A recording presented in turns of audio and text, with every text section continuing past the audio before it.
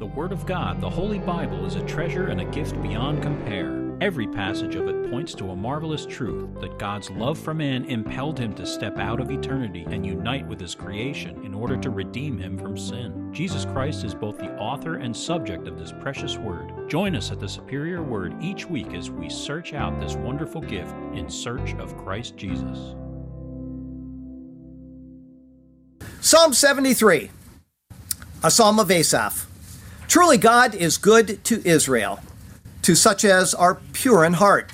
But as for me, my feet had almost stumbled. My steps had nearly slipped, for I was envious of the boastful when I saw the prosperity of the wicked. For there are no pangs in their death, but their strength is firm. They are not in trouble as other men, nor are they plagued like other men. Therefore pride serves as their necklace. Violence covers them like a garment. Their eyes bulge with abundance. They have more than heart could wish. They scoff and speak wickedly concerning oppression. They speak loftily. They set their mouth against the heavens, and their tongue walks through the earth. Therefore his people return here, and waters of a full cup are drained by them. And they say, how does God know?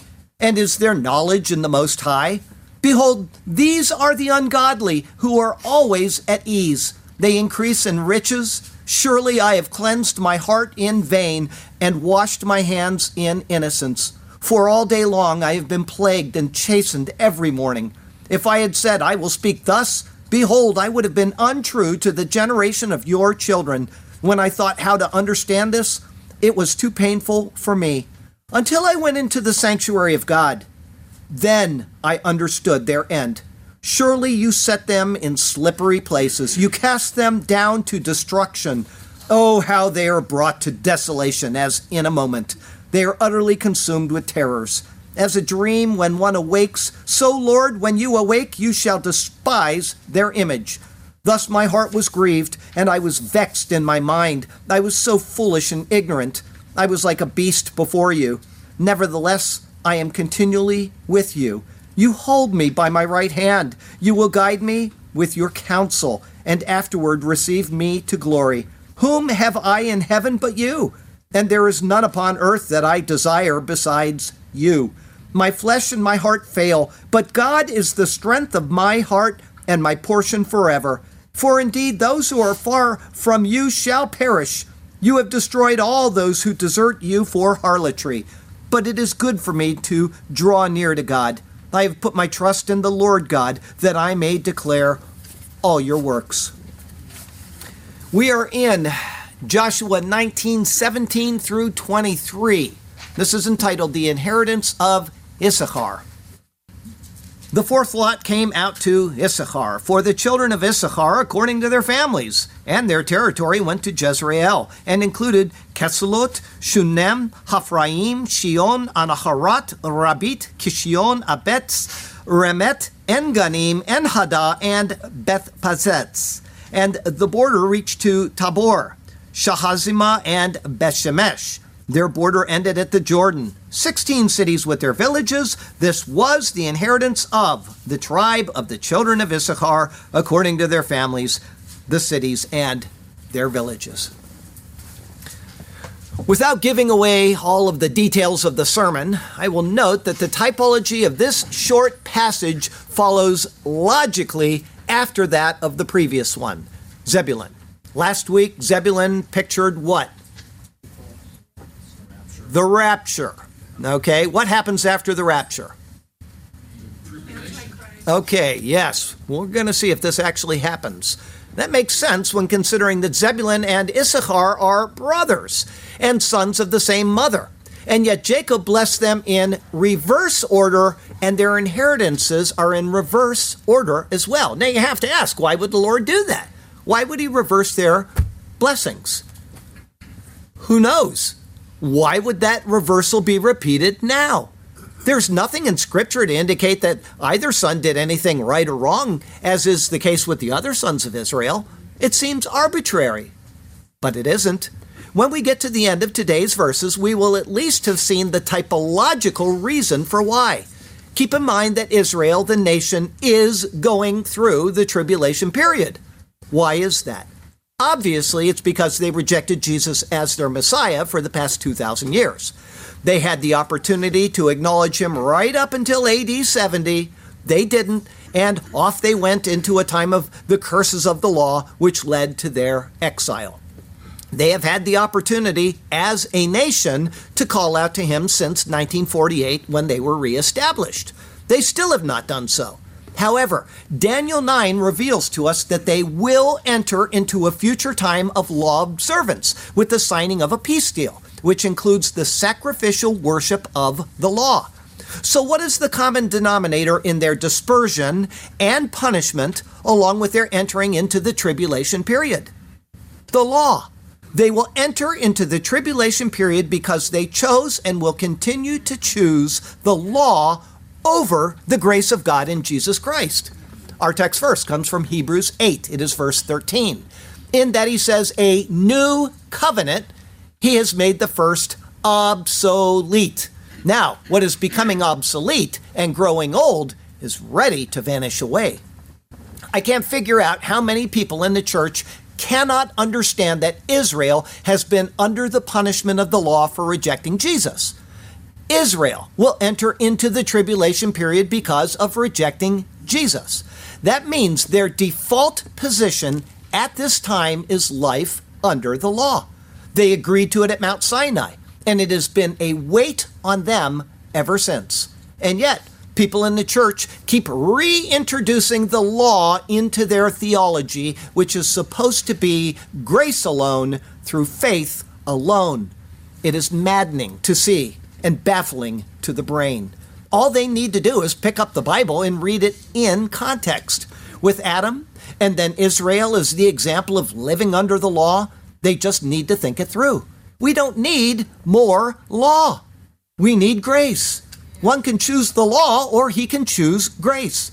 The law came first in order for there to be the opportunity for grace. Grace cannot reign in one's life while law exists in his life. Israel chose the law, and until they accept Christ's fulfillment of it, they cannot receive the grace. The result of this choice is death, because the wages of sin is death, and it is by law that we have the knowledge of sin. This theme runs so deeply through Scripture that it is a primary doctrine. It became evident in the second chapter of Genesis. It was the main focus of everything in Scripture from Exodus 20 until Jesus cried out his dying words and gave up his spirit, as is recorded in the Gospel. Grace over law continues to be the focal point of Scripture until the last verse of the Bible, where John bestows a final blessing upon those who hear the words, saying, "The grace of our Lord Jesus Christ be with you all. Amen." Again, why is Israel going through the tribulation? It is because God has chosen to use the tribulation period to judge the world for its unrighteousness, and yet to also give all who failed to come to him through the grace of Jesus Christ one last opportunity to do so. Jesus is what the name Issachar points to. He is wages. Let's see how that is revealed in today's passage. It's all to be found in his superior word. And so, let us turn to that precious word once again, and may God speak to us through his word today, and may his glorious name ever be praised. I've got a couple of thoughts for you today. The first is the fourth lot. It's verses 17 through 23. And it's not a lot of verses, is it? I mean, it's just a very short little passage. The narrative continues to detail the final 7 tribal land inheritances which are being assigned according to the lot. The first was to Benjamin, the second was to Simeon, the third went to Zebulun. Now, the fourth is designated and detailed, starting with verse 17. The fourth lot came out to Issachar for the children of Issachar according to their families. Zebulun's lot was said to have ascended. Now the wording returns to the more familiar term yatzah, meaning to come out. But what is unusual is that the name Issachar is repeated twice. Le Yissachar yatzah hagoral harevi livnei Yissachar le mishpotam. To Issachar went out the lot, the fourth, 2 sons, Issachar, to their families. Issachar was Jacob's ninth son and the fifth son of his first wife, Leah. Though he is older than Zebulun, the lot drawn for him comes after Zebulun, which agrees with the order of the blessing by Jacob in Genesis 49. We read this last week. We'll read it again this week. Zebulun shall dwell by the haven of the sea. He shall become a haven for ships, and his border shall adjoin Sidon. Zebulun is younger, and yet he was blessed first. And then Issachar is a strong donkey, lying down between two burdens. He saw that rest was good, and that the land was pleasant. He bowed his shoulder to bear a burden, and became a band of slaves.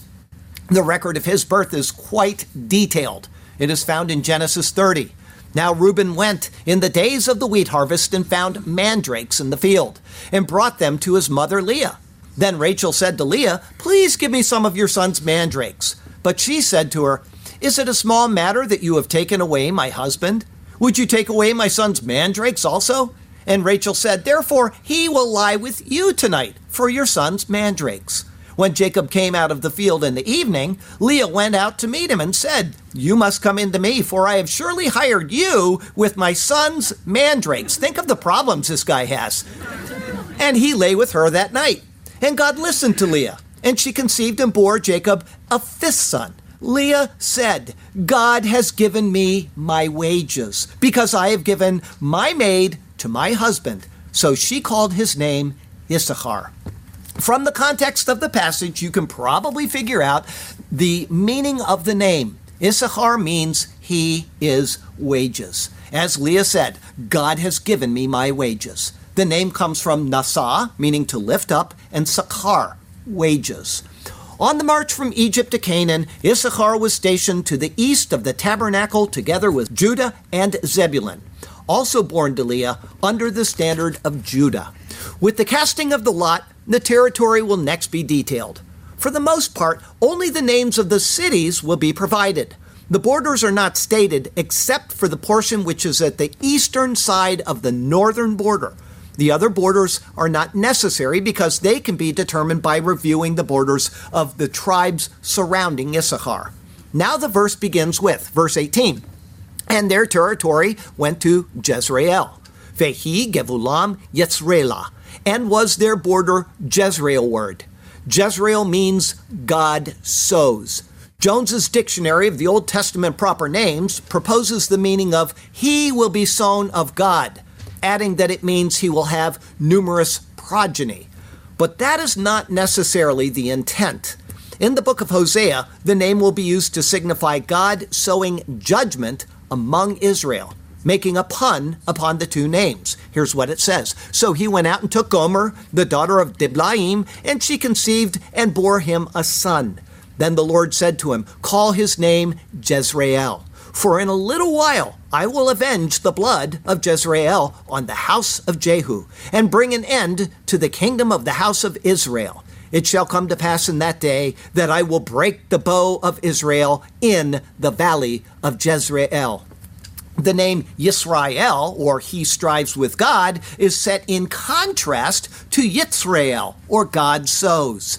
Israel strived with, meaning against God, and God would sow judgment, signified by Jezreel, among Israel. Thus the name simply signifies God sows. He sows whatever he determines to sow, be it progeny, judgment, blessing, and so on. Verse 18 continues, "And included Kesulot Shunem, Veha Kesulot Veshunem, and the Kesulot and Shunem." As with several other locations to be named, this is the only mention of Kesulot in Scripture. It is similar to the first part of the name Kislot Tavor, seen in verse 19:12. The name comes from Kesel, meaning loins or flanks, stupidity, or confidence, but it is misplaced confidence. As such, it means something like the misplaced confidences or stupidities. Abarim notes, this is also the word for stellar constellations in general, and more specific, the constellation Orion.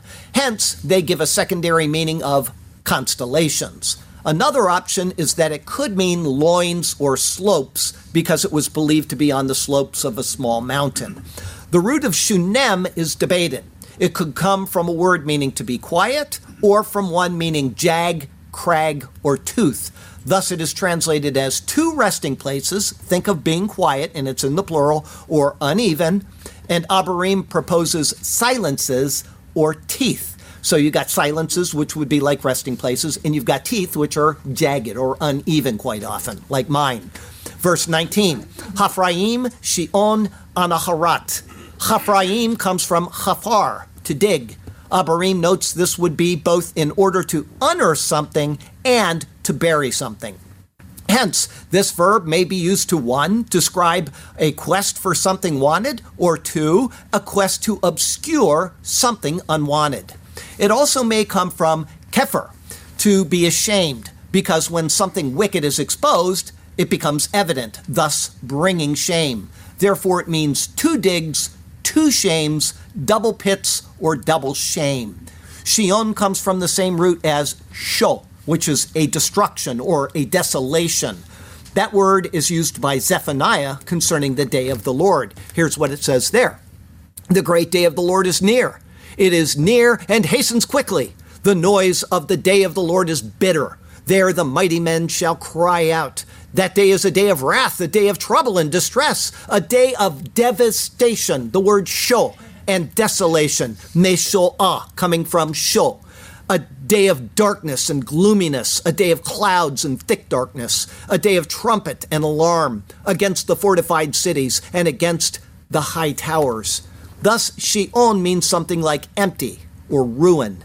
Anaharat comes from nahar, meaning nostrils or snorting. That is found only twice in the Old Testament, once in Job and once in Jeremiah. In both, it is referring to the snorting of a horse.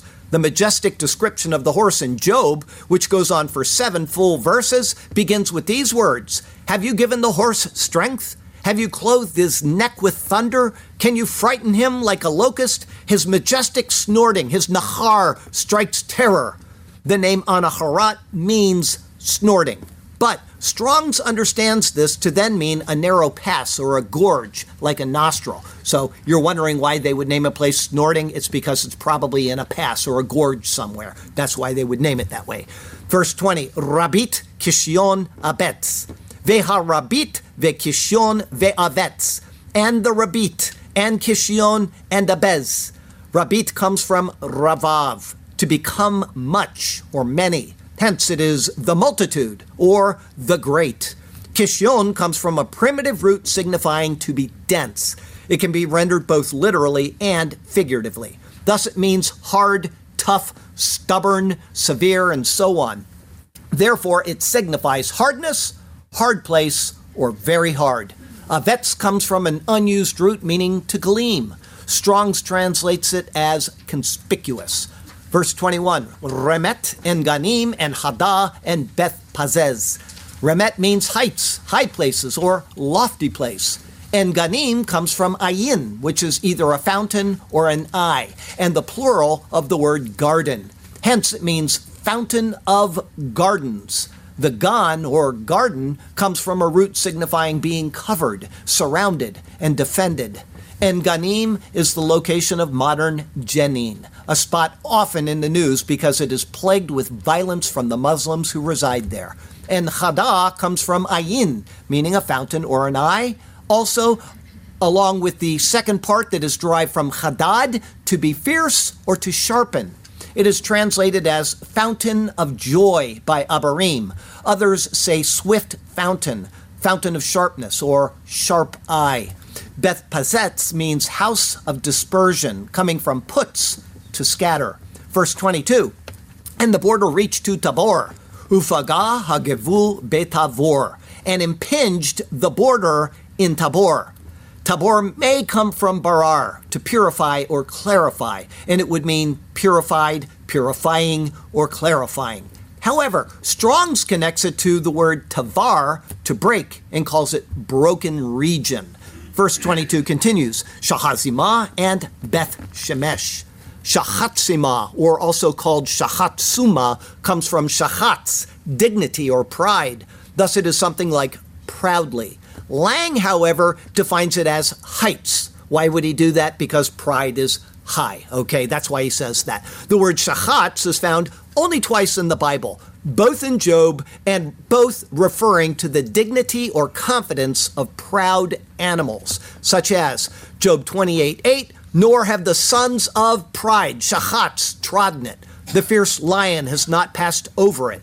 And then from Job 41:34, he sees every high thing. He is king over all the sons of pride, shachatz. Beth Shemesh means house of the sun, and this is obviously a different Beth Shemesh than that granted to Judah back in Joshua 15:10. Verse 22 continues, their border ended at the Jordan. Vehayu totzot gevulam hayarden, and our outgoings, their border, the Jordan. Though not stated explicitly, this means that the border goes to the Jordan and then south. As such, it defines Issachar's eastern border as the Jordan, the descender. Verse 22 continues, 16 cities with their villages. Arim shesh esrei vechatzrehen. Cities 6, 10, and their villages. One of the cities, Tabor, is named as belonging to Zebulun in 1 Chronicles 6, verse 77. But it is not uncommon to have a border town assigned to more than one tribe. Verse 23, this was the inheritance of the children of Issachar, according to their families, the cities and their villages. Zot nachalat mate bnei Yisachar le mishpotam he'arim ve'chatzrehen. This inheritance tribe Issachar to their families, their cities, and their villages. With this, the cities of Issachar, along with a couple of its borders, have been defined. As said earlier, the other borders can be determined from the borders of the tribes that are neighboring them. Wages are owed, and they will be paid. That is absolutely certain in the case of sin. What is due has been measured and weighed, and that means we are all done in.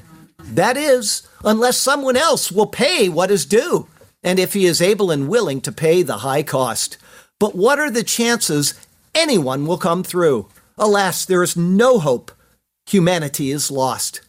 But God has done it. There is hope renewed. He has sent Jesus to take away our sin. In his death, wages are paid for what we accrued. Because of his work, a new life will begin. Our second thought today is explaining the typology. While we were on break, somebody came up to me and if you remember a couple weeks ago, I said, I'd like you to try to evaluate these names and places if you want and just see if you come up with something. And one of the people came up and said, that's really hard. Something like that. She tried. She gave it an effort. And 5 cities, was it? 5 cities. It's a lot of work doing this. But boy, I'm telling you, it's worth it every week. It's such treasure in the Word of God. As we saw, the name Issachar means he is wages. He is named after his younger brother Zebulun, or glorious dwelling place. The territory of Issachar began with a note concerning it was toward Jezreel. Jezreel means God sows. I propose that Issachar, the older brother being identified after Zebulun, is tied to events in the biblical narrative that also occur in a set order. Last week, Zebulun made a remarkable picture of the rapture. God's people, the church comprised of both Jews and Gentiles, is taken out. What follows that event? The sequence of events is laid out by Paul in 2 Thessalonians chapter 2. The next events are the revealing of the Antichrist and the tribulation period. That leads to restoration of Israel. Issachar, or his wages, reveals this in typology. As noted, Issachar comes from nasa, to lift up, and sakar, wages. Wages are what is earned. Death, for example, is the wages of sin.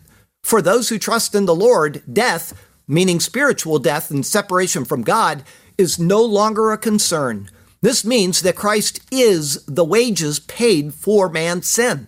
He was lifted up and became the payment. In the restoration of Israel, this will finally be true for them, just as it is for the church right now. This is reflected, for example, in Isaiah 62. Indeed, the Lord has proclaimed, to the end of the world, say to the daughter of Zion, surely your salvation is coming. Behold, his reward, his sakar, that's where Issachar comes from, is with him.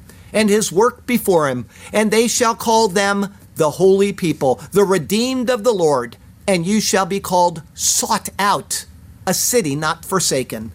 Noting Jezreel first with the border going Jezreelward would signify that God sows in the direction that one pursues.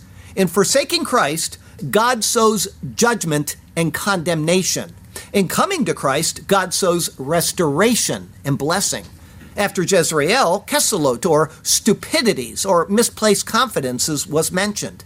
Israel and most of the world will be found stupid or with misplaced confidence when the Antichrist is revealed. Jesus spoke of this in John chapter 5. But I know you, that you do not have the love of God in you. I have come in my Father's name, and you do not receive me. If another comes in his own name, him you will receive. Think of misplaced confidences. Paul gives greater detail concerning this bad dude. Do you not remember that when I was still with you, I told you these things? And now you know what is restraining, that he may be revealed in his own time. For the mystery of lawlessness is already at work.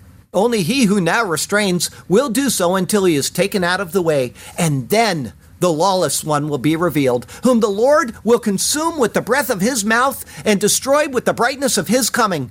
The coming of the lawless one is according to the working of Satan, with all power, signs, and lying wonders, and with all unrighteous deception among those who perish, because they did not receive the love of the truth that they might be saved. And for this reason, God will send them strong delusion that they should believe the lie, that they all may be condemned who did not believe the truth, but had pleasure in unrighteousness. After Kesulot, Shunem is named. It is a condensed plural word, probably best defined as two resting places, although that could be debated. If that is correct, it could be considered the two paths that Israel will take in the tribulation period. The majority will seek rest in the Antichrist, while the others will seek rest in Christ. That is followed by Haphraim, two digs. As noted, the root means to dig, both in order to unearth something and to bury something. This would logically follow Shunem. Part of the people are digging to bury their shame, and the other part is digging to expose it. Christ is the difference between the two. The next city is Sheol, empty or ruin. As noted, the word's root was referred to in Zephaniah 1 when anticipating the day of the Lord. It is the state of how things will be at that time. Sheol was followed by Anaharat, coming from Nahar, meaning nostrils or snorting. The snorting, however, can be taken in a hyperbolic sense to speak of coming destruction, such as in Jeremiah 8. Here's what it says: we looked for peace, but no good came, and for a time of health, and there was trouble. The snorting of his horses was heard from Dan. The whole land trembled at the sound of the neighing of his strong ones. For they have come and devoured the land and all that is in it, the city, and those who dwell in it. These verses of Jeremiah were actually believed by some of the church fathers to be referring to the coming of the Antichrist. Whether that is the case, the parallel of the Babylonian destruction to that of the end times is a valid one. The Rabbit is named next. It means the multitude. That would fit perfectly with the prophecy of Joel chapter 3, certainly an end times verse. Multitudes, multitudes in the valley of decision, for the day of the Lord is near in the valley of decision. This is the same as the valley of Jehoshaphat mentioned in Joel 3. That is generally accepted as the area separating Jerusalem from the Mount of Olives. But the battle itself is describing events in Jezreel, Megiddo Valley. Joel 3, let the nations be wakened and come up to the valley of Jehoshaphat, for there I will sit to judge all the surrounding nations. Put in the sickle, for the harvest is ripe. Come, go down, for the winepress is full. The vats overflow, for their wickedness is great. That this is Jezreel, meaning Megiddo, can be deduced from the comparable passage in the book of Revelation. Here's what it says in Revelation 14. And another angel came out from the altar who had power over fire, and he cried with a loud cry to him who had the sharp sickle, saying, thrust in your sharp sickle and gather the clusters of the vine of the earth, for her grapes are fully ripe. So the angel thrust his sickle into the earth and gathered the vine of the earth and threw it into the great winepress of the wrath of God. And the winepress was trampled outside the city, and blood came out of the winepress up to the horses' bridles for 1,600 furlongs. That is later defined in Revelation chapter 16 as Armageddon, meaning the valley of Megiddo where Mount Megiddo is. In other words, Armageddon comes from Har Megiddo, Mount Megiddo. The next location is Kishion, signifying hardness, hard place, or very hard, coming from kasha, hard in both a literal and a figurative sense. For example, it is used when referring to hardened hearts and stiffened necks. This could then be referring to either the state of the people in rebellion against the Lord or the dire straits in which the people find themselves. Both hold true concerning the tribulation period. The next location, Avetz, comes from an unused root meaning to gleam. Strong's is the only one I could find who even translates it. He says conspicuous. Based on the coming names, I would say this signifies the revelation of Christ to the people, though this is speculation by Charlie Garrett because of the rarity of the name. But Revelation 19 says, "Now I saw heaven opened, and behold, a white horse. And he who sat on him was called Faithful and True, and in righteousness he judges and makes war. His eyes were like a flame of fire, and on his head were many crowns. He had a name written that no one knew except himself. He was clothed with a robe dipped in blood, and his name is called the Word of God." With this advent, Jesus is seen to be the incarnate Jehovah of the Old Testament, symbolized by Ramet, or high places, coming from Rum, to be high or exalted. That is seen, for example, in Isaiah 57. "For thus says the high, Rum, and lofty one, who inhabits eternity, whose name is holy. I dwell in the high, Marom, coming from Rum, and holy place, with him who has a contrite and humble spirit, to revive the spirit of the humble, and to revive the heart of the contrite ones." The way in which the contrite ones are revived is defined in the coming names. First, En-Ganim, fountain of gardens, is named. This speaks of the source of the water for gardens, be it Eden, Gethsemane, or heaven. A garden is a place of innocence, security, conscience, happiness, salvation, and purity. The ending of the tribulation period and Israel's restoration is seen in En-Hadah. That is translated by Abarim as fountain of joy. The significance of that is seen in Zechariah 12 and 13 at the time of Judah's restoration. Here's what it says. "And I will pour on the house of David and on the inhabitants of Jerusalem the spirit of grace and supplication. Then they will look on me whom they pierced. Yes, they will mourn for him as one mourns for his only son, and grieve for him as one grieves for a firstborn." That pouring out is then explained as Zechariah 13 opens. "In that day a fountain shall be opened for the house of David and for the inhabitants of Jerusalem, for sin and for uncleanness." This pouring out and fountain are to be on this particular group of people, who are then explained by the name Beth Pazez, or house of dispersion. As seen earlier, the word patzetz is derived from putz, a scattering. Zechariah 13 continues with words that explain the meaning. Here's what it says in Zechariah 13, 7 through 9. "Awake, O sword, against my shepherd, against the man who is my companion, says the Lord of hosts. Strike the shepherd, and the sheep will be scattered, putz. Then I will turn my hand against the little ones, and it shall come to pass in all the land, says the Lord, that 2/3 in it shall be cut off and die." Think of this, the tribulation period, 2/3 of Israel is going to die. "But 1/3 shall be left in it. I will bring the 1/3 through the fire, will refine them as silver is refined, and test them as gold is tested. They will call on my name, and I will answer them. I will say, 'This is my people,' and each one will say, 'The Lord is my God.'" Great stuff. The house of the dispersion becomes the house where the dispersed are brought back, far fewer in number. Their state is then explained by the next location, Tabor, or purified. It is a name coming from barar, to purify. It is the state of the people who have gone through the refiner's fire and been purified. Daniel refers to this process using the word barar, or purified. Daniel 12. Many shall be purified, barar, made white and refined, but the wicked shall do wickedly, and none of the wicked shall understand, but the wise shall understand. It all fits. It's so wonderful to see this.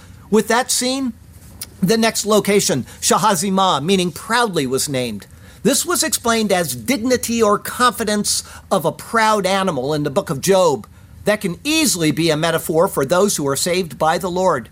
As Jesus is the Lion of the tribe of Judah, there's no reason to not equate those in him to sons of such confidence, dignity, and pride. The next location is Beth Shemesh, or House of the Sun.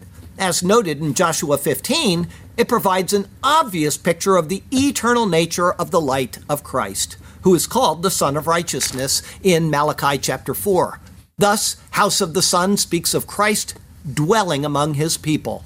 With that, the last location noted said, Ve'hayu totzot gebulam hayarden, and our outgoings, their border, the Jordan. Christ is the descender. Those who are in Christ are set in their inheritance based upon his descent during his first advent to accomplish the work set before him. Thus, to say the outgoings of their border is the Jordan, it means that this is how the border of their inheritance is set, meaning through the finished work of Jesus Christ. With the naming of the locations complete, the final note concerning the grant was that it was comprised of 16 cities with their villages. Bullinger does not define the number 16, but it is the product of 2 and 8. 2 is the number of division or difference. 8 is the number of superabundance and the number of a new beginning of series, a series that is starting again. This could then be explained by the difference of those who enter the tribulation, 2, those who are separated to the Antichrist and those who are separated to Christ, and this is followed by a new beginning, 8. For the latter, an existence of superabundance as they enter the millennium. For the former, superabundant condemnation. The verses today ended with the note that this is the inheritance of the tribe of the children of Issachar. The children of he is wages have received their inheritance, and it is not because of anything they have done to merit it. Likewise, for those in Jesus Christ, or for those who come to him during the tribulation, their state is granted based on unmerited favor. All people have a choice to make. God does not force it on us, and he does not select some for salvation and some to be condemned apart from their free will. The offer is made in the promise of Messiah, whether looking forward to his coming in times past or looking back on his coming in the world today. God has done all that is necessary for man to be reconciled to him, but we must accept the offer. To turn down God's offer is to remain in one's sin and to receive just condemnation. To accept it is to find peace, restoration, and eternal life. I would hope that you will choose wisely. Accept what God has done, believe in your heart, and call out to God, professing that Jesus Christ is Lord. He has made access into heaven possible. Thank God. Thank God for what he has done in Jesus Christ. So you can see these borders, these cities, these inheritances are following a pattern. They're telling us a story. Something is going on, and it's being done in a logical way so that we can see what God has done and what he is going to do. It's really wonderful to see. If you think about it, Judah and Zebulun and Issachar all traveled together around when they were in, the tabernacle as they were in the wilderness. And then we have two of these brothers now, but Judah is the promise of the covenant to the Jews. And then you have a portion of them, the Gentiles who brought into the new covenant through Christ, and any Jews that are attached with them during this dispensation of grace being taken out at the rapture. And then what happens? The rest of them that are left behind have to go through the tribulation period. It's all being seen in order. We're being given pictures so that we know when it comes, or when we're getting close to it coming, what is going to happen. This is wonderful stuff. And this is why I believe in a pre-tribulation rapture. This is why I believe the New Testament as it is literally written. Because no Jew on the planet would have written this if they understood the typology. They would not have done it. You think it through. It's so clear what is being done. Thank God for Jesus. If you want to be a part of what Jesus Christ is going to do for his people, great. Call on him today. Just simply believe that he died for your sins, that he was buried, and that he rose again. This is what God asks of you. And I understand it can be the hardest thing in the world to put self aside. There's nothing I can do to save myself. Go out and you witness to people. Just do it. Go out and say, listen, I want to talk to you about Jesus. Why should you go to heaven?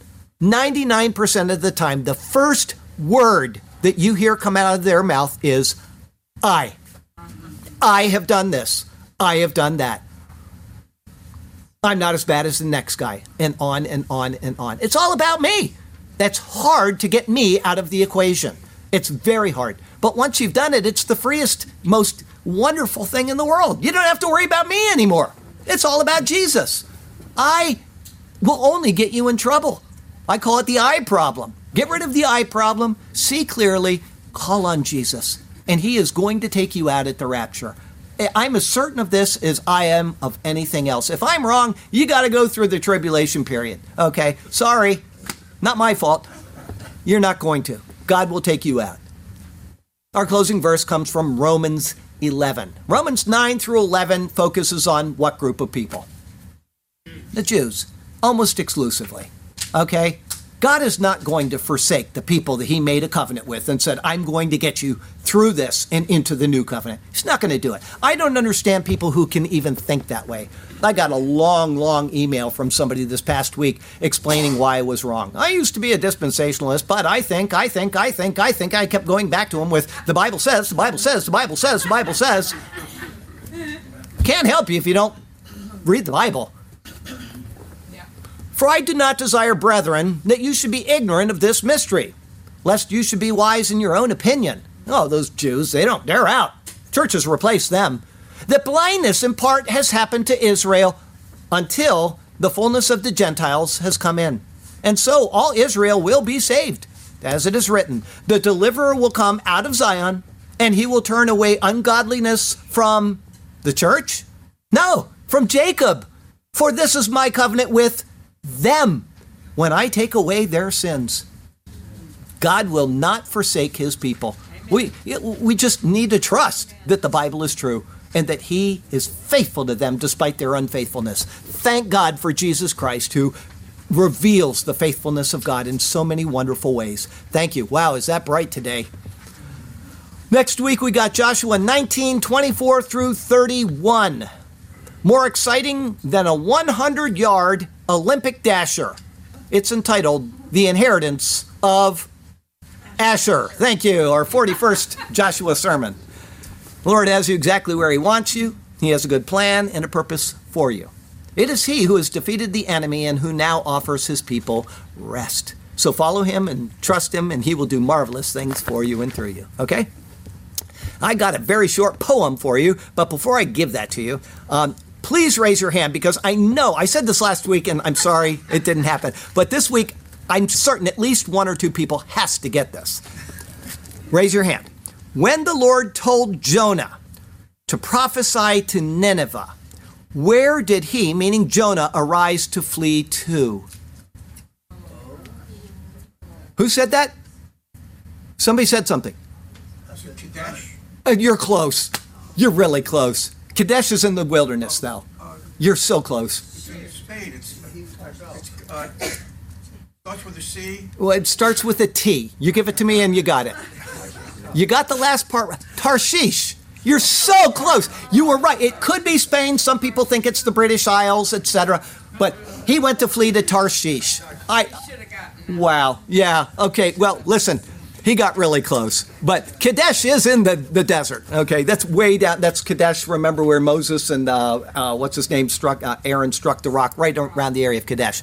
That was really close, though. Very good. I know. The hardest thing in the world, and it's for Charlie Garrett too, you saw that during the quiz we had, is to get these things right, because you are the ones under pressure. If you're not under pressure, is that me ringing? I mean, somebody is ringing like crazy. Let me see what's going on here. Is that me? I don't know. It's not me. That was a couple minutes ago, but anyway, somebody's ringing. It's got the same ringtone as me, though. The train that goes, woo. Yeah, it's a train tone. Okay, let's do this. Sorry, it was so close. Vic, if you want it, if you feel that you... Okay. All right, this is the inheritance of Issachar. The fourth lot came out to Issachar. For the children of Issachar, according to their families, it did go. And their territory went to Jezreel and included Kesalot, Shunem, Haphraim, Shion, and Anaharat also. Rabit, Kishion, Abetz, Remet, and Ganim, and Hadah, and Beth Pazetz. And the border reached to Tabor, Shahazimah, and Beth Shemesh. Their border ended at the Jordan, 16 cities with their villages too. This was the inheritance of the tribe of the children of Issachar. According to their families, the cities, and their villages, they did accrue. Lord God, turn our hearts to be obedient to your word. Give us wisdom to be ever faithful to you. May we carefully heed each thing we have heard. Yes, Lord God, may our hearts be faithful and true. And we shall be content and satisfied in you alone. We will follow you as we sing our songs of praise. Hallelujah to you, to us your path you have shown. Hallelujah. We shall sing to you for all of our days. Hallelujah and amen. Heavenly Father, thank you for the promises of the word. And everybody here is distressed to think of the tribulation period and what is coming on this world. But it is a self-inflicted wound, and it's becoming more evident every single day with the way things are going. Lord, we pray for your speedy return, but at the same time, we want to pray for people to be saved until the last moment. And so help us to be about our business and telling people about Jesus, telling people about the glory which is ahead. Thank you, Lord God, for all you've done for us. We love you, we praise you, we exalt you, and we do so in Jesus' beautiful name. Amen. All right. That rang again. I don't know if that's me. Let's see here. It is me. No, it's not. Unless I got another one on. I just got to know what's going on because this thing's 5 messages. Who is that? I just have to know. It's driving me crazy. I think. No. Okay, it's not me because this one goes back to 12:00. Jody! Yes! I wonder what's going on. I'll read those later. Oh. Okay. I don't know. It's just been going crazy for the past few minutes. Has everybody else heard that? Yeah. Okay. All right. Okay.